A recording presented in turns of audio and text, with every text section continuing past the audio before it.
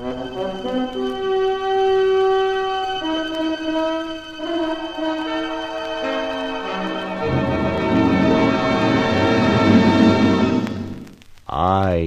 have been here. The Grey Goose, Adventures of a Modern Robin Hood.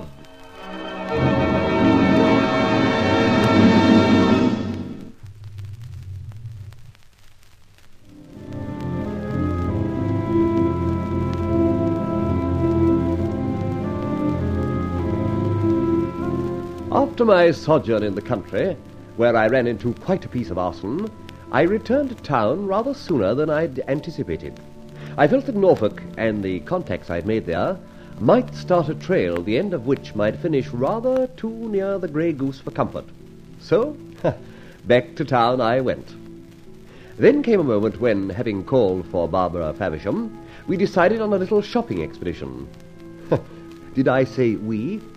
However, in a certain store, we eventually pulled up at one of those counters where all the goods were displayed. Barbara, of course, picked up every piece and, to the best of my knowledge, put it down again. I do hope I'm right, because in a moment there was a sort of electronic disturbance. Stop that woman! Stop her! I assure you, miss, you're quite mistaken. Oh, no, I'm not. You lifted that there pair of nylons as short as I'm standing here. I tell you, Mr. Williams, over here, quick, please. Now, whoever you are, don't run. It's no good, see? Mr. Williams! Coming, Miss Wright. Now, what's the bother?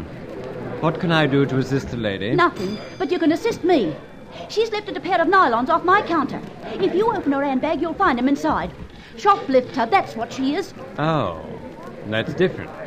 Very well, Miss Wright. Hand over your counter to Miss Cleaver and follow on as soon as that is done to the manager's office. Right, Mr. Williams. Miss Cleaver, please. You, miss, will accompany me at once. But I assure you, the girl is entirely in the wrong. I've got nothing of yours in my bag at all. We'll decide that point in the office. Please do not waste time. You know, I seem to have seen you before. Well, personally, I never wish to see you nor your store ever again. Oh, that's a dreadful humiliation for any woman to have to endure. Yes, isn't it? Of course, she rather deserves it for being so silly. Silly? Yes, silly enough to be caught out. Oh. Haven't you ever lifted anything? In a moment of aberration, of course. I once helped myself to an all-day sucker, when the man wasn't looking. Exactly. My first offence, I think, was some apples from an orchard. Even as infants, you see, we were potential menaces to society. And now? Uh-oh. Don't rake that up. We are shopping and paying cash for things. But you know, Barbara, I'm a bit intrigued by that girl. The shoplifter? Yes. She had a face... All women do. ...that intrigued me. A face, mind you, that didn't register a professional thief. A sort of... how can I put it? A despairing face. Yes, I have it. A face that tells you the owners had it. I haven't got all that down exactly, but I do see what you mean.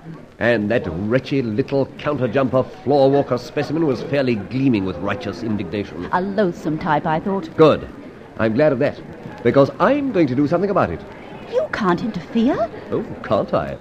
Come with me, wench, and you'll see whether or not I can interfere. Where are we going? To the manager's office. Hurry.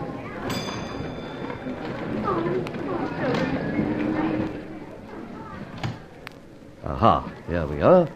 Shall we knock or just barge in? Oh, knock. It's more polite. Well, toujours la politesse. We knock. What do you want? I'm very busy at the moment. Oh, I realize that, sir. And I realize you have that woman with you, the one who... Exactly. The one on whose account we have just summoned the police. Well, I hate to interfere, sir, with your private or store affairs, but I feel that before drastic action is taken, possibly a version from an interested witness might help matters and save the store a little embarrassment. Come in.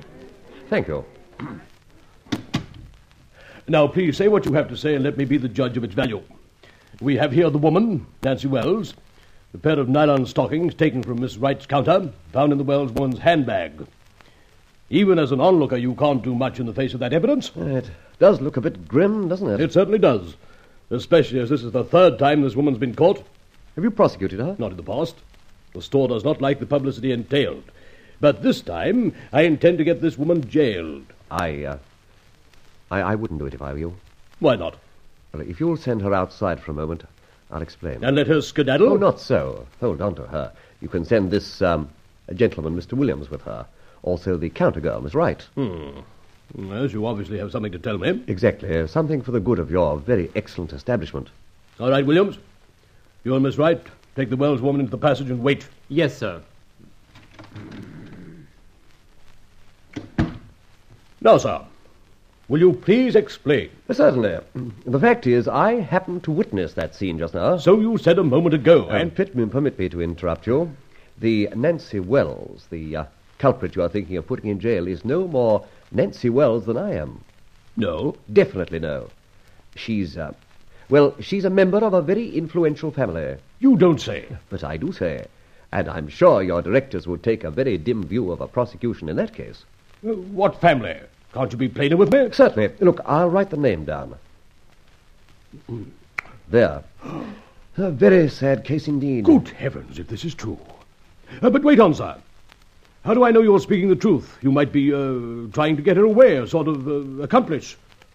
Pardon me if my dear sir, you're perfectly right. Why should you take my word? Here's my card. Oh, thank you. Sir Thomas Loveday, East Anglia Club, Maybury, Berkhampton. Please, Sir Thomas, accept my apologies. Oh, not at all. Delighted. I shall release the lady immediately. And here's some money for the nylons. Oh, far too much. Well, in that case, what's over can go to the sales girl. I really am grateful to you, Sir Thomas. Oh, don't mention it. I'll go and tell Mr. Williams and the sales girl to return to their duty and release the lady.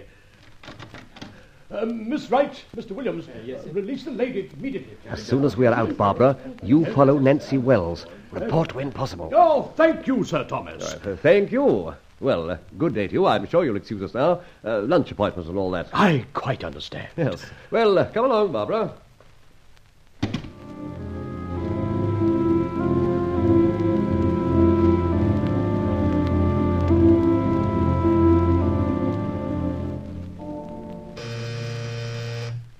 Is that you, Rowley? Yes? Who were you expecting?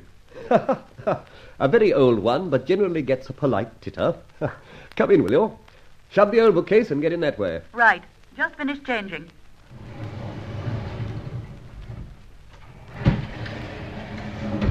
Rowley, you got away with murder down at that store.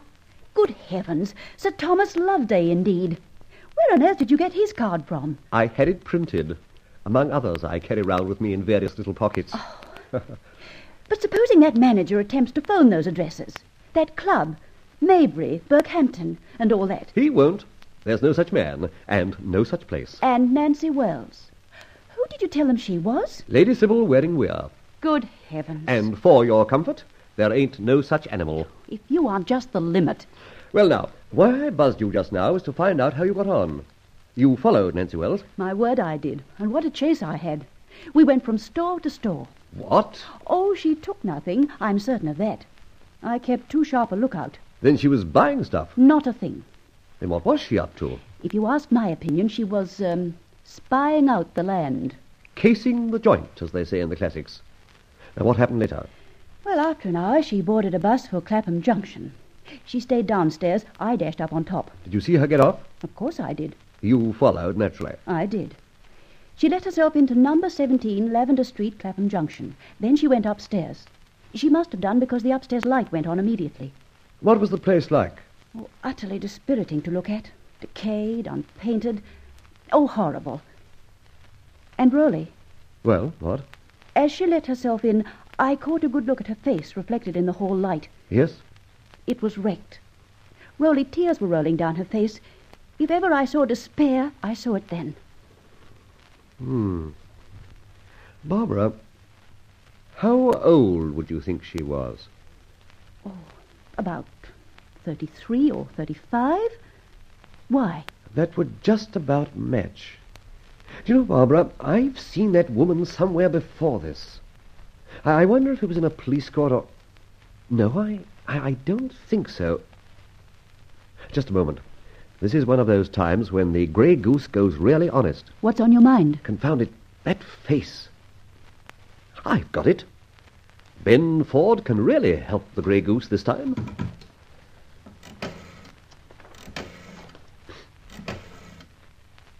Yard. Put me on to Inspector Ebenezer Ford. Urgent, please. Thank you. Hello. Oh, hello. Is that you, Ben? Fletcher here. Good heavens, what do you want? A bit of help, Ben. Look, if it's burglary, murder, or sudden death, tell the policeman on the beat. Oh, stop kidding. I want to know something. I've come upon an unfortunate, and somehow I've got interested. An unfortunate? What sort? Tell me, does the Yard have a list of such petty offenders as shoplifters? Well, of course. We've even got the photographs of hundreds of them. Store detectives have them, too. I'll have a look if your face is among them. Well, if it is, burn it, will you? Seriously, Ben, is it possible for a mere civilian to have a look at them? Well, of course, it's not my department, but I think I could arrange it. Did you have a look? It's jolly nice of you, Ben. Actually, I want to have a look at someone whom I don't think will be in that gallery. Eh?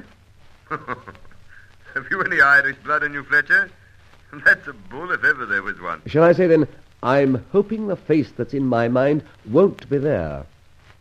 Well, all right, then come along here, say, tomorrow morning. About 10 o'clock, all right? Right. And thank you, Ben. Fletcher, what the dickens wrong with you? Nothing. I think... Yes, I'm almost certain I've seen a ghost.